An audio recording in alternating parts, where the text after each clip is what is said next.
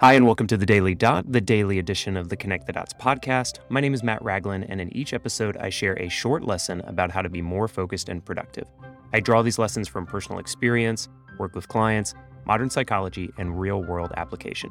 Thank you for listening, and if you enjoy The Daily Dot, please share it with a friend. Now, here's today's lesson. In this third episode of the note-taking series, I want to share with you the process for taking that first fast capture of a note or an idea and how you can expand on it to become a more permanent, durable note that becomes the building block of future projects and content. If you need to listen back to the first two episodes in this series, just make sure you check them out in your podcast player of choice. In the first episode, we talked about what smart or quick notes are, the Zettelkasten method, Niklas Luhmann, Sönke Ahrens, and how they are different than the way most of us took notes when we were growing up. In the second episode, I described my quick notes framework, how these kind of notes help you in your work and creativity, and a couple of strategies for capturing your first set of notes. I want to start with just a quick reminder that there is a difference between the first fast capture of an idea and what becomes a permanent, durable, quick note. These types of notes, the latter, the developed ones, are elaborate enough and contextual enough and quality enough to become a standalone piece of a project. In fact, several of the segments that I've recorded for you over this series, I've literally just read off a note card because they have been written in such a way that, with the exception of maybe one or two words, I can just read verbatim what is on the card because it has already been developed into a standalone building block. Remember that Lego metaphor we talked about in the first episode of this series? I can just piece it back together with other notes, and all of a sudden, I have a podcast episode. There are two ways that you can take that first fast capture of an idea and develop it into something that is more useful and contextual going forward. The first one is expanding on your own personal ideas and thoughts. So obviously, as you're working, as you're creating, as you're doing things, you're going to have your own flashes of inspiration or even just hunches, as Steven Johnson calls them. I want you to get in the habit of capturing those in any way that you find easiest and in the lowest friction. And then what you're going to do next is expand on that idea. Often we don't have time to do this in the moment. If you do, then I highly encourage it.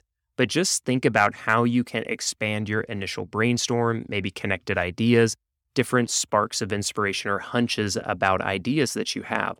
The more you can expand on that idea, the better. And I want you to keep this in mind. We want to focus on keeping each idea individualized to a note card, maybe to a bullet point or paragraph. Because the more you start expanding ideas in a single note, the harder it is to connect them together in the future. This is another reason that I do really like using actual analog note cards, index cards, for your first set of notes, because there is a natural constraint there that helps you not go too far off or stray too far from the original idea because you have to keep it on the note card. I also want to encourage you and remind you that one of the most challenging parts of this note expansion, of this idea expansion from a quick capture into something that is more like a building block, is to say it your way. This should be more than rewriting a quote or copying verbatim some passage from a book that you read. I will make a slight caveat here to say that this is an okay place to start if it helps you with your note-taking habit, but eventually you do want to add your thoughts and opinions as that second level of this expansion or summarization of the idea, leveling up to say it your way. Now, if you need to make references and you need to say, like, this is the source material for this concept, then absolutely do that. You don't want to plagiarize. I want to make that really clear. But I also want you to think about, again, going back to that quick note framework, how am I making this unique to my perspective and my ideas, and how am I individualizing it so that I can say it my way and add context to the other ideas that I'm developing? What makes it special is that it does have to be your unique spin and perspective that you add to the content. Think about how you interpret it, because that will be key to developing it. Because if we're just talking about, I'm going to write down a highlight, I'm going to write down a quote, I'm going to write down something verbatim that resonated with me, well, you can still do that to a point, but in order to use that for something in the future, obviously you're either going to have to reference it or you'll be plagiarizing. Now, I'm not saying that if you put a unique spin on it, that it's completely your own, but it does give you that little extra bit of like, this is how I interpret something that was inspiring to me, something that was thoughtful to me. And you can still reference it if you feel like it's still pertaining too much to the original source. But this is a really good way to think about how you can take your first notes. And then when you spend time to add your own unique perspective, to contextualize it with other ideas, definitely write down your source if it's something that you are referencing from another creator, another author, another person, another concept, but then spend a little bit of time. Think about what makes it unique to you. How do you interpret it and individualize it?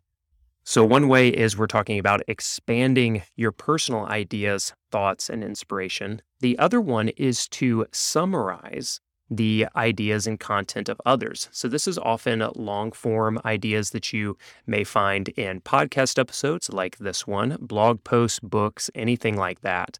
So these are all ways that you can take a long form piece of content from someone else and continue to summarize it over and over again until you pull out these specific kernels of ideas and the different ones that resonate with you. But instead of just grabbing like a highlight from an article that you've read or maybe a certain part of podcast that you've really liked, then that's just doing what we talked about yesterday. You're just like grabbing the highlight without giving your own unique spin and inspiration to it. So what I want you to think about doing is summarizing and contextualizing the other ideas from people that you find inspiring and seeing how you can take something that was really big to start and summarize it down into key ideas and takeaways that are relevant and resonate with you. I want you to focus as you are developing and expanding an idea that you had. Think about how you can make the writing really quality. Again, you make it a quality piece of work so that it can automatically be a future building block of content. Make it unique to you. How do you interpret the idea? How do you individualize it? How do you make it contextual with the other pieces? The last thing that I want to share with you, and this is really important because it will be difficult early on to get to a place where you're feeling good about your notes. At least it was for me and many others. And a lot of people quit in this phase. I want to remind you that it's okay to start writing a note and then like halfway through or maybe even earlier, you start to have an inkling that you're not really saying exactly what you wanted. And this, again, this is okay because it's the tension of any creative work, realizing that what you wanted to do isn't quite what you're doing right now. And we're applying this to the humble note, but we talked about this with the gap process that Ira Glass described. You can go back and listen to that episode of The Daily Dot as well. You have to be able to say and remind yourself that as you are going through this note-taking process over and over again, you're going to get better at saying what you actually want to say. Last thing on this episode, I have a few videos about the note-taking process as well, so I'll leave them in the show notes. They're worth watching even just to get a visual example of what you can be doing. I only use note cards in these videos, and part of the reason is because there's nothing to learn when it comes to writing down things on a note card. I don't want you to get stuck thinking about, well, I should be using like Roam or Notion or Obsidian or Apple Notes or Bear or Super Notes. There's so many notes, literally so many notes, so many apps, I mean, that you could be checking out. What I want to encourage you to do is get in this note-taking habit. I do recommend using something that is individualized, like an index card or a note card. If you use something like your bullet journal or even a Field Notes notebook for your permanent, like quick, smart notes, the challenge you'll find is it becomes really difficult to then contextualize those notes and kind of remix them into new ideas or pieces of content because they are literally bound by the journal or by the notebook itself. The reason that I like having a couple hundred note cards of ideas is because I can literally pick out the 8 to 10 index cards that make the most sense for this piece of content that I'm creating or this new process that I'm putting together, and I can stack those together to create the outline of the thing that I want to do. I wouldn't be able to do that if I had one note on page 48 and then another note that was related, but I couldn't really get to it that's on page 84.